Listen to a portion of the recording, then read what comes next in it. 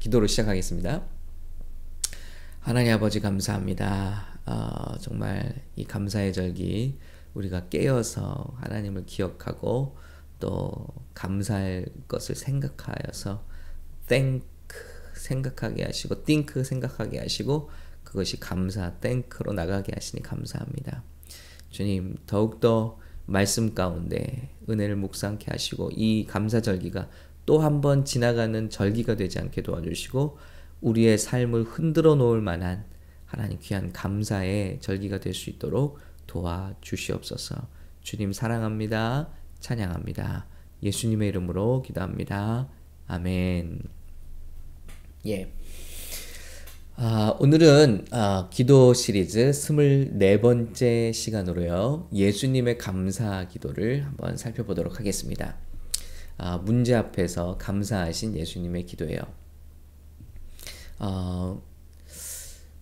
그 사람들이 문제를 대하는 방법이 세 가지, 네 가지 정도로 이렇게 나뉘죠.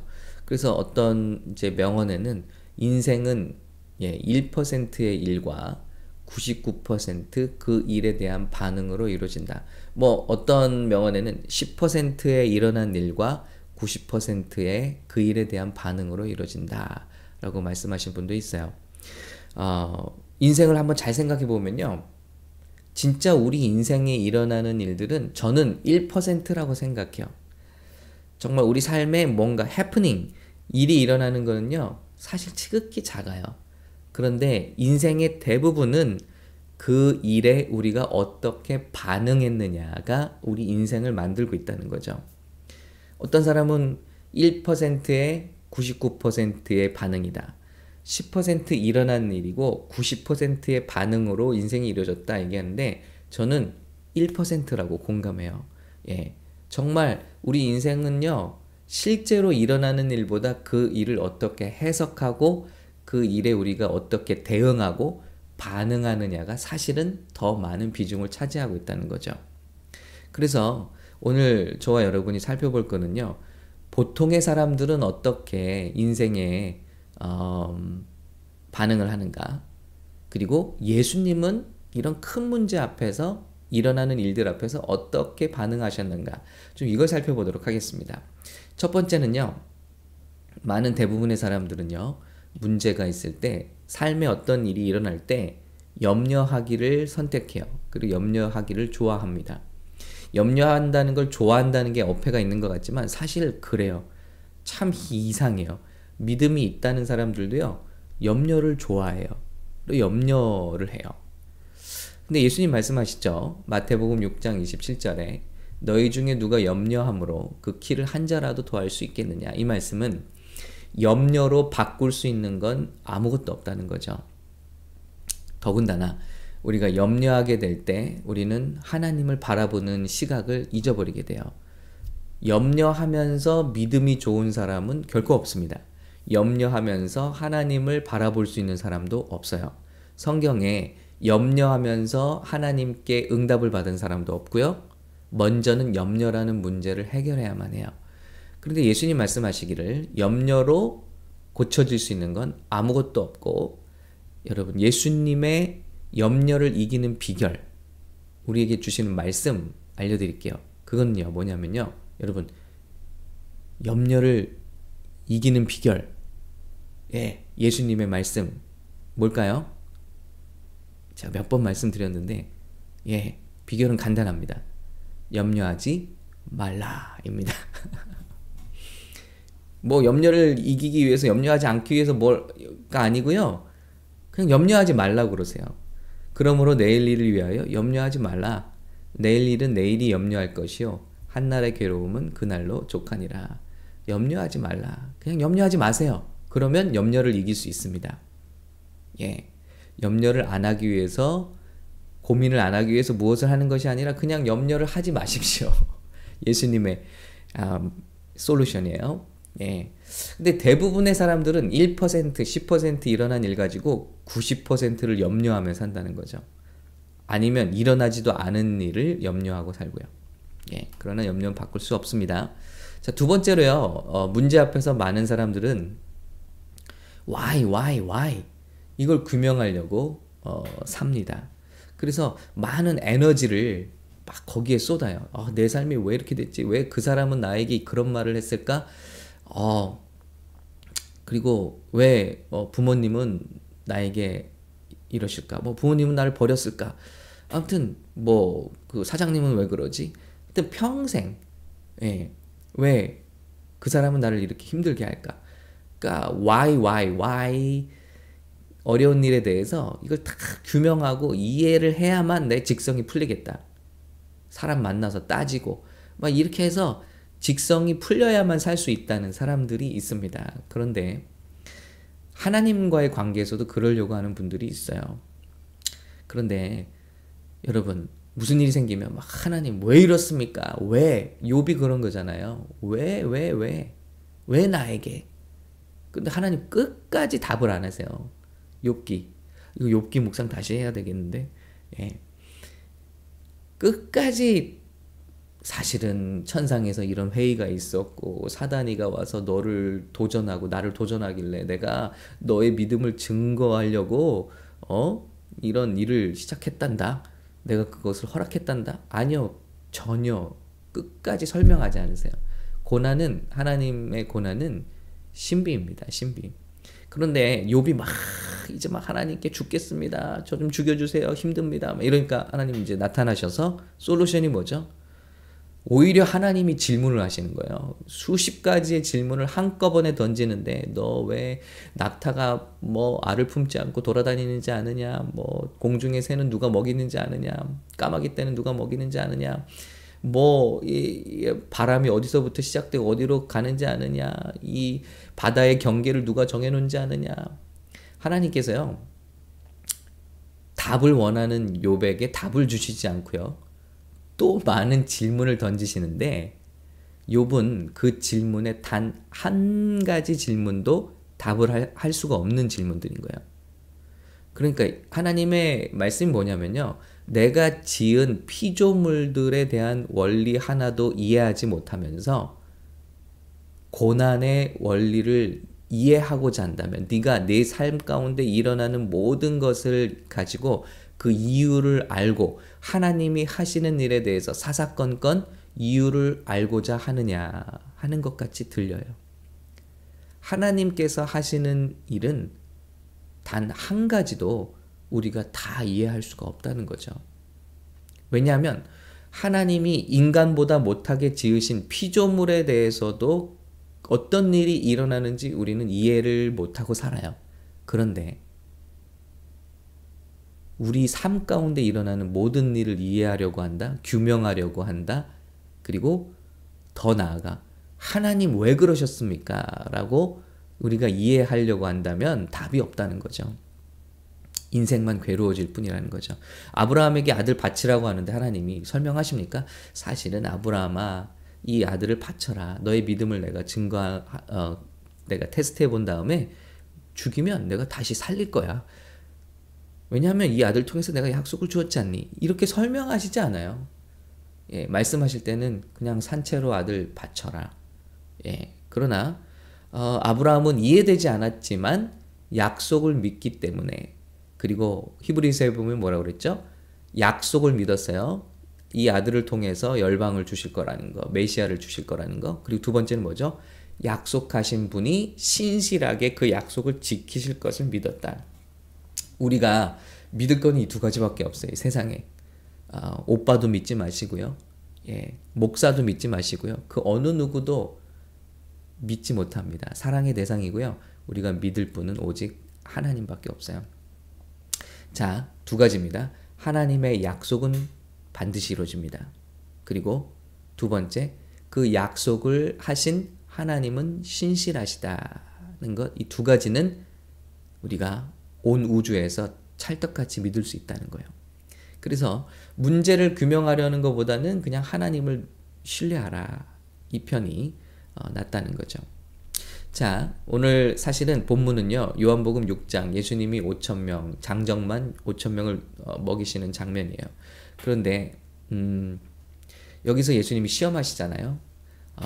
빌립에게 어떻게 하실지를 아시고 빌립을 시험하고자 하심이라. 그러니까 예수님은, 우리 하나님은 우리 삶 가운데 내 사랑하는 아들, 딸이 어떻게 이 반응하는지를 보시고 싶으신 거예요. 그래서 시험하고자 하심이라. 그래서 야, 이 많은 사람이 지금 배를 골고 있다. 우리가 뭔가를 해결해 줘야 되는데 어떻게 하면 좋을까 했더니 빌립이 말하죠. 각 사람으로 조금씩 받게 할지라도 200데나리온 떡이 부족하리이다. 지금 돈으로 말하면 약 2만 불 돈이 이 사람들 먹이는데 필요하다는 거예요. 그러니까 지금 사람이 얼마나 많이 있나요? 근데 벌써 계산이 나와버리는 거예요. 근데 예수님은 아시는 거예요. 믿음을 보기 원하시는 거예요. 저와 여러분에게 문제를 주시는 것은요, 어떻게 반응하는지를 보시기 원하시는 거예요. 그런데 벌써 계산하고 염려하죠? 그래서 돈 계산해버리고 계산서 예수님께 나오고, 이거 안 됩니다. 돈이 없는데 어쩌죠? 그런데 베드로의 형제, 베드로의 동생이죠, 안드레가 예수께 여짜오되 여기 한 아이가 있어 보리떡 5개와 물고기 2마리를 가지고 있나이다. 이 믿음은 뭐죠? 이해도 안 되고 계산도 안 되지만 예수님을 믿는 거예요. 무언가 예수님께 들고 나오면 해결되리라는 믿음.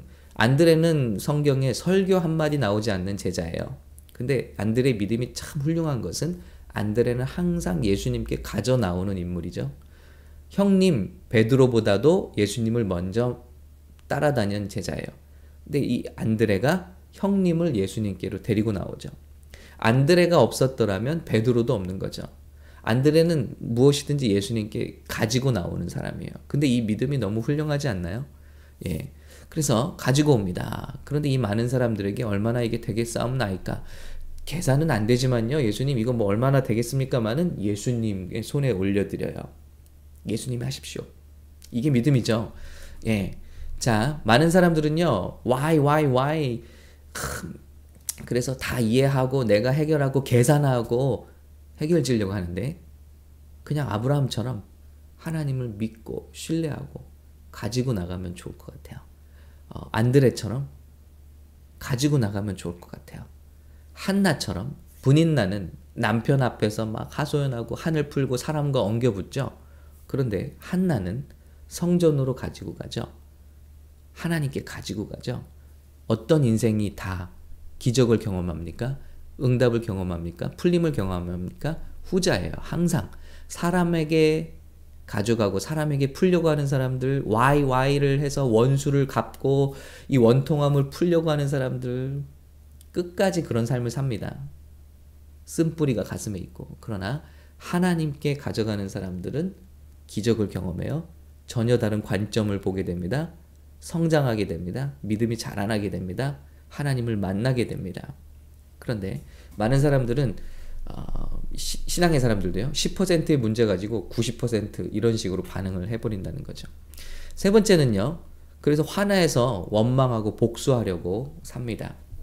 이게 제일 안타까운 경우인데, 많은 분들이 문제를 당하면 이거 어떻게 원수 갚지?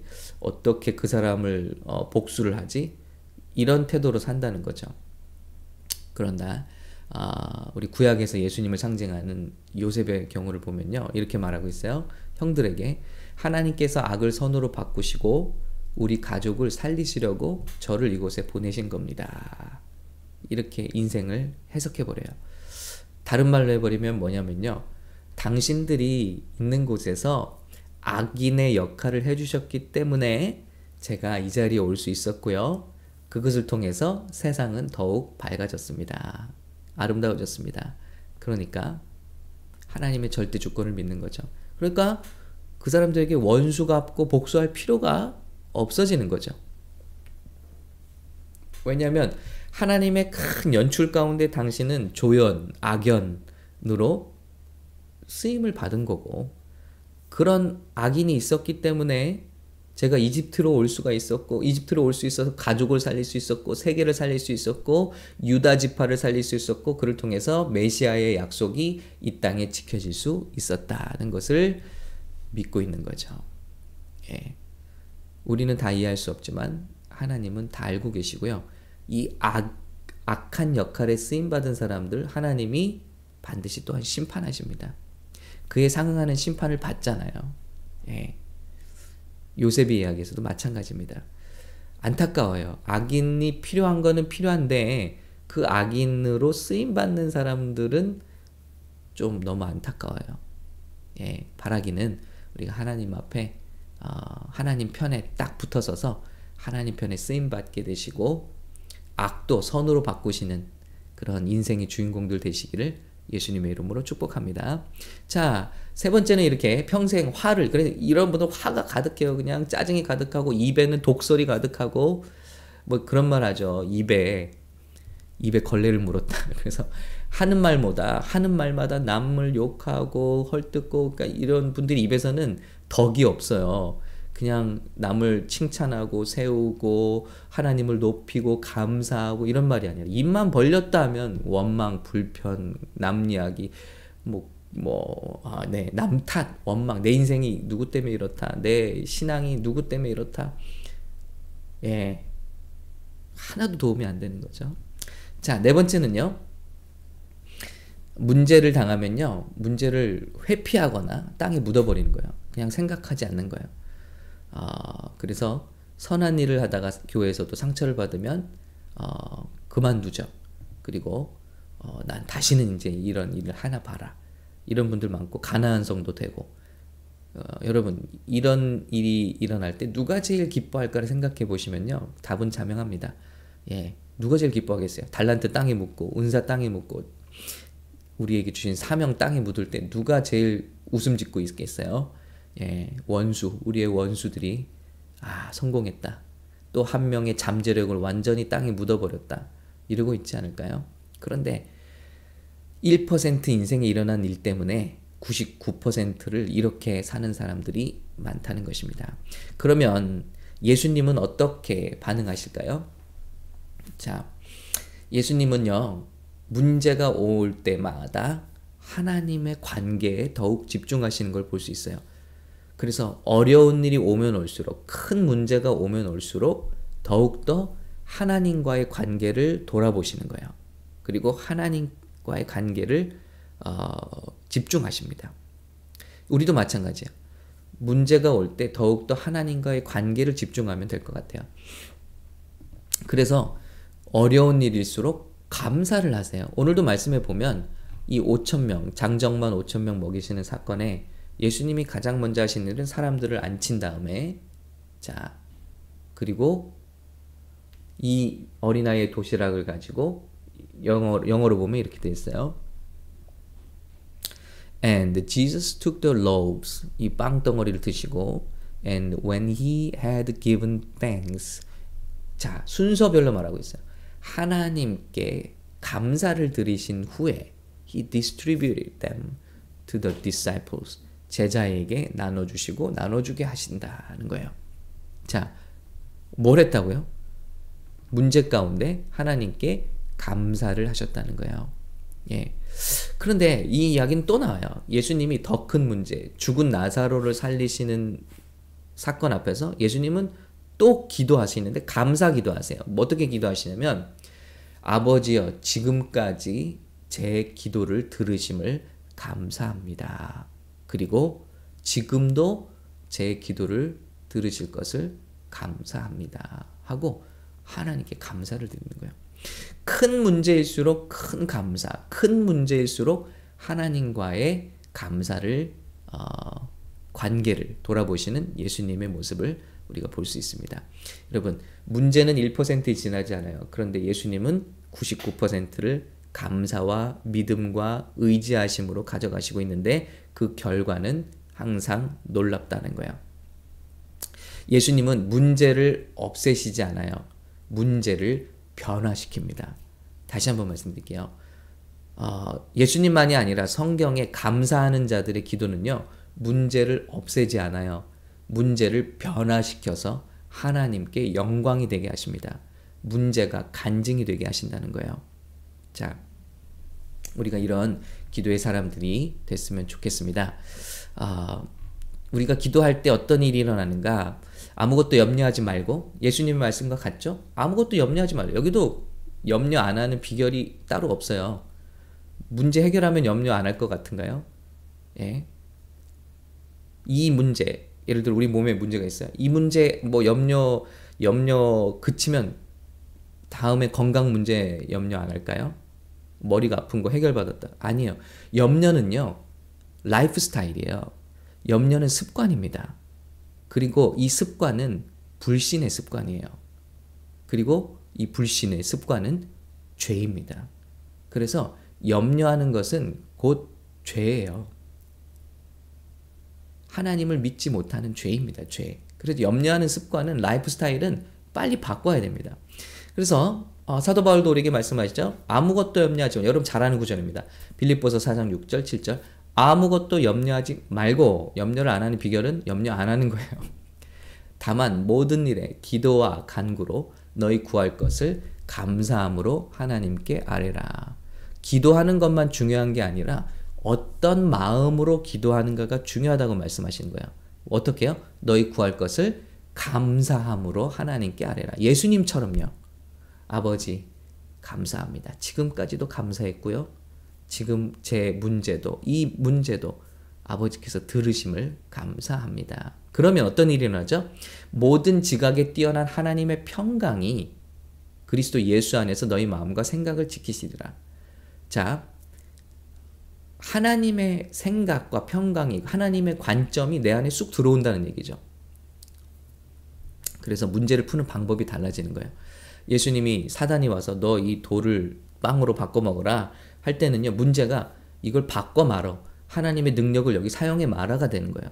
그런데 예수님의 관점이 어떻게 변하시죠? 사람이 떡으로만 살 것이 아니라 하나님의 입으로부터 나오는 말씀으로 말미암아 사는 것이다. 다른 관점이 들어오는 거예요. 이 돌을 떡으로 만들어 말어. 이거 염려죠, 염려. 우리 문제. 그런데 하나님의 관점이 들어오면요, 이 떡 없어도 돼. 죽어도 돼. 뭐 죽는 것뿐이지. 더 중요한 건 하나님의 입에서 나오는 말씀으로 우리가 산다는 거야. 이 떡만 가지고 사람이 사는 게 아니기 때문에 지금 돌을, 마귀의 말을 듣고 빵으로 만들 이유가 없다라는 것입니다. 다른 관점, 전혀 다른 관점입니다. 여러분, 이게 감사하는 사람들, 기도하는 사람들에게 주시는 문제 해결 방법이에요. 문제를 yes, no가 아니라 전혀 다른 관점이 들어와서 문제를 변화시켜 버린다는 거죠. 자, 모든 이해와 계산을 뛰어넘는 하나님 평강이 임하고요, 문제를 바라보는 새로운 시점이 생기기 시작해요. 다른 시야가 생기는 거예요. 공황장애 가장 좋은 치료가 뭐라고 말씀드렸죠? 공황장애를 앓은, 그리고 회복된 분들, 전문가들의 말도 이거예요. 죽으면 죽는구나. 나는 여기까지구나 하는 순간 자유가 된다는 거예요. 아이러니죠. 물속에 머리를 처박을 때 물에서 떠버린다는 거죠. 그렇게 수영을 하고 살려고 발버둥 치면 가라앉고요, 그냥 머리를 처박으면 산다는 거죠. 그래서 내 통제권을 완전히 놓아버리고 하나님을 바라보는 거죠. 그런데 그럴 때 산다는 거예요. 떡 만들어 말어가 아니라 뭐 없으면 하나님 만나니 더 좋고, 중요한 건 영적인 문제다. 그래서 기적이 임해요. 문제가 참 좋아요. 문제가 크면 클수록 기적의 크기가 커진 겁니다. 문제를 대하는 우리의 방법이 달라졌으면 좋겠습니다. 작은 문제는 작은 기적이 되고요, 큰 문제는 큰 기적이 될 거예요. 큰 하나님의 영광이 될 거예요. 문제가 크면 클수록 성장도 크게 일어날 거고요, 그리고 결과도 큰 기적이 나타날 것입니다. 그러므로 여러분, 범사에 감사하십시오. 이것이 그리스도 예수 안에서 너희를 향하신 하나님의 뜻이니라 하고, 데살로니가전서 5장 18절. 그래서 범사에, give thanks in everything, for everything. 감사는 그래서 기적입니다. 믿음이고요. 여러분, 감사의 절기입니다. 어제도 말씀드렸습니다만은 모든 문제에 양면성이 있습니다. 빛이 있으면, 이렇게 빛이 있으면요, 이쪽은 그림자가 있습니다. 이 세상에 일어나는 모든 일은 양면성이 있어요. 반드시 어두움이 있으면 반대쪽에 빛이 있어요. 우리 인생에 닥친 모든 문제가 반드시 이 양면성을 갖고 있습니다. 믿음의 사람들은요, 이 빛을 보는 사람들인 거예요. 새로운 시야가 열린 사람들이죠. 그래서 어떤 약점이 있다 하면 그 약점 때문에 강점이 분명히 있습니다. 많이 아프셨던 분들은 믿음이 남달라요. 생각이 남달라요. 이건 강점인 거죠. 근데 뭐가 좋으냐? 우린 말할 수 없어요. 이 땅을 사는 동안에는 몸이 아픈 거 좀 불편하지만 하나님을 깊이 아는 것은 영생이라는 관점에서 보면 정말 놀라운 축복이거든요. 이 세상에서 잠깐 고난과 아픔을 경험한다 할지라도 영생하는 그 세계에서 주님과 더 깊은 그런 관계를 맺고 알고 사는 것은 그런데 이 세상에서 우리가 할 수 있는 것은요 없어요. 예수님을 이 세상에서 아는 만큼 가지고 그 지식 가지고 영생에서 주님을 맞이하는 거예요. 그러니까 뭐가 좋다고 우리가 말할 수가 없는 거예요. 그런데 모든 걸 감사로 바라보면 불행하지가 않은 거죠. 그래서 감사하는 사람의 마음에는 평화가 깃듭니다. 여기 살지 않고 어둠에 살지 않고 이 빛에 삽니다. 남을 긍휼히 여기는 마음도 임하고요. 그 마음 가운데 하나님의 도우심을 맛보고요. 하나님의 은총이 임하는 것입니다. 여러분 감사할 이유가 1,000 reason, 10,000 reason, 만 개의 이유가 되겠죠. 여러분이 처한 모든 것에 대해서 이것 때문에 하나님께서 내게 주신 은혜를 사도 바울이 감사합니다. 내 마음에 내 몸에 찌르는 질병 가시를 주셨지만 이로 말미암아 내 약함이 하나님의 강함이 되어 드러났고 이로 말미암아 겸손하게 되었고 이로 말미암아 하나님 의지하게 되었고 이로 말미암아 하나님께서 하신 일이 더 크다는 것입니다. 은혜가 내게 족하다. 그렇습니다. 저 여러분 이 감사를 발견하시는 시간 되시기 바라고요. 예수님의 감사처럼 문제가 크면 클수록 하나님과의 관계를 집중하시고 바라보시고 큰 문제일수록 큰 감사를 드리시는 먼저 그냥 큰 감사를 드려버리세요. 그런 감사의 절기가 되시기를 예수님의 이름으로 축복합니다. 하나님 아버지 감사합니다. 우리 사랑하는 우리 성도님들 우리는 인생을 살면서 1%에 해당하는 문제 때문에 99%의 삶을 아버지 정말 낭비하고 허비하지 않았는지 돌아봅니다. 믿음으로 우리 예수님처럼 다 이해되지 않더라도 혹은 다 계산되지 않더라도 하나님께 가져가고 감사하고 지금까지 나와 함께 하신 하나님의 은혜를 되뇌이는 귀한 시간이 되도록 그 가운데 우리 사랑하는 성도들 치유받게 하여 주시옵소서. 고침받게 하옵소서. 문제를 없애는 삶이 아니라 문제를 변화시켜 간증되게 하는 놀라운 하나님의 우리 한 사람 한 사람 되시도록 축복해 주시옵소서. 주님 무언가를 다 규명하고 이해하고 하나님 그런 가운데 스트레스가 있는 분들이 있습니까? 하나님 오늘 자유케 하시고 정말 하나님 앞에 내어놓고 감사하며 참 기쁨이 넘치는 사역이 되도록 그 가운데 하나님이 기뻐하신 열매가 주렁주렁 맺히는 사역이 되도록 주님께 영광 돌리는 사역이 되도록 한 분 한 분 축복해 주시옵소서. 주님 우리에게 놀라운 스텝들, 놀라운 동역자들을, 놀라운 성도들을 주신 것을 감사합니다. 감사드리고 이 모든 것을 허락하신 예수님의 은혜 감사드리고 예수님의 이름으로 기도합니다. 아멘.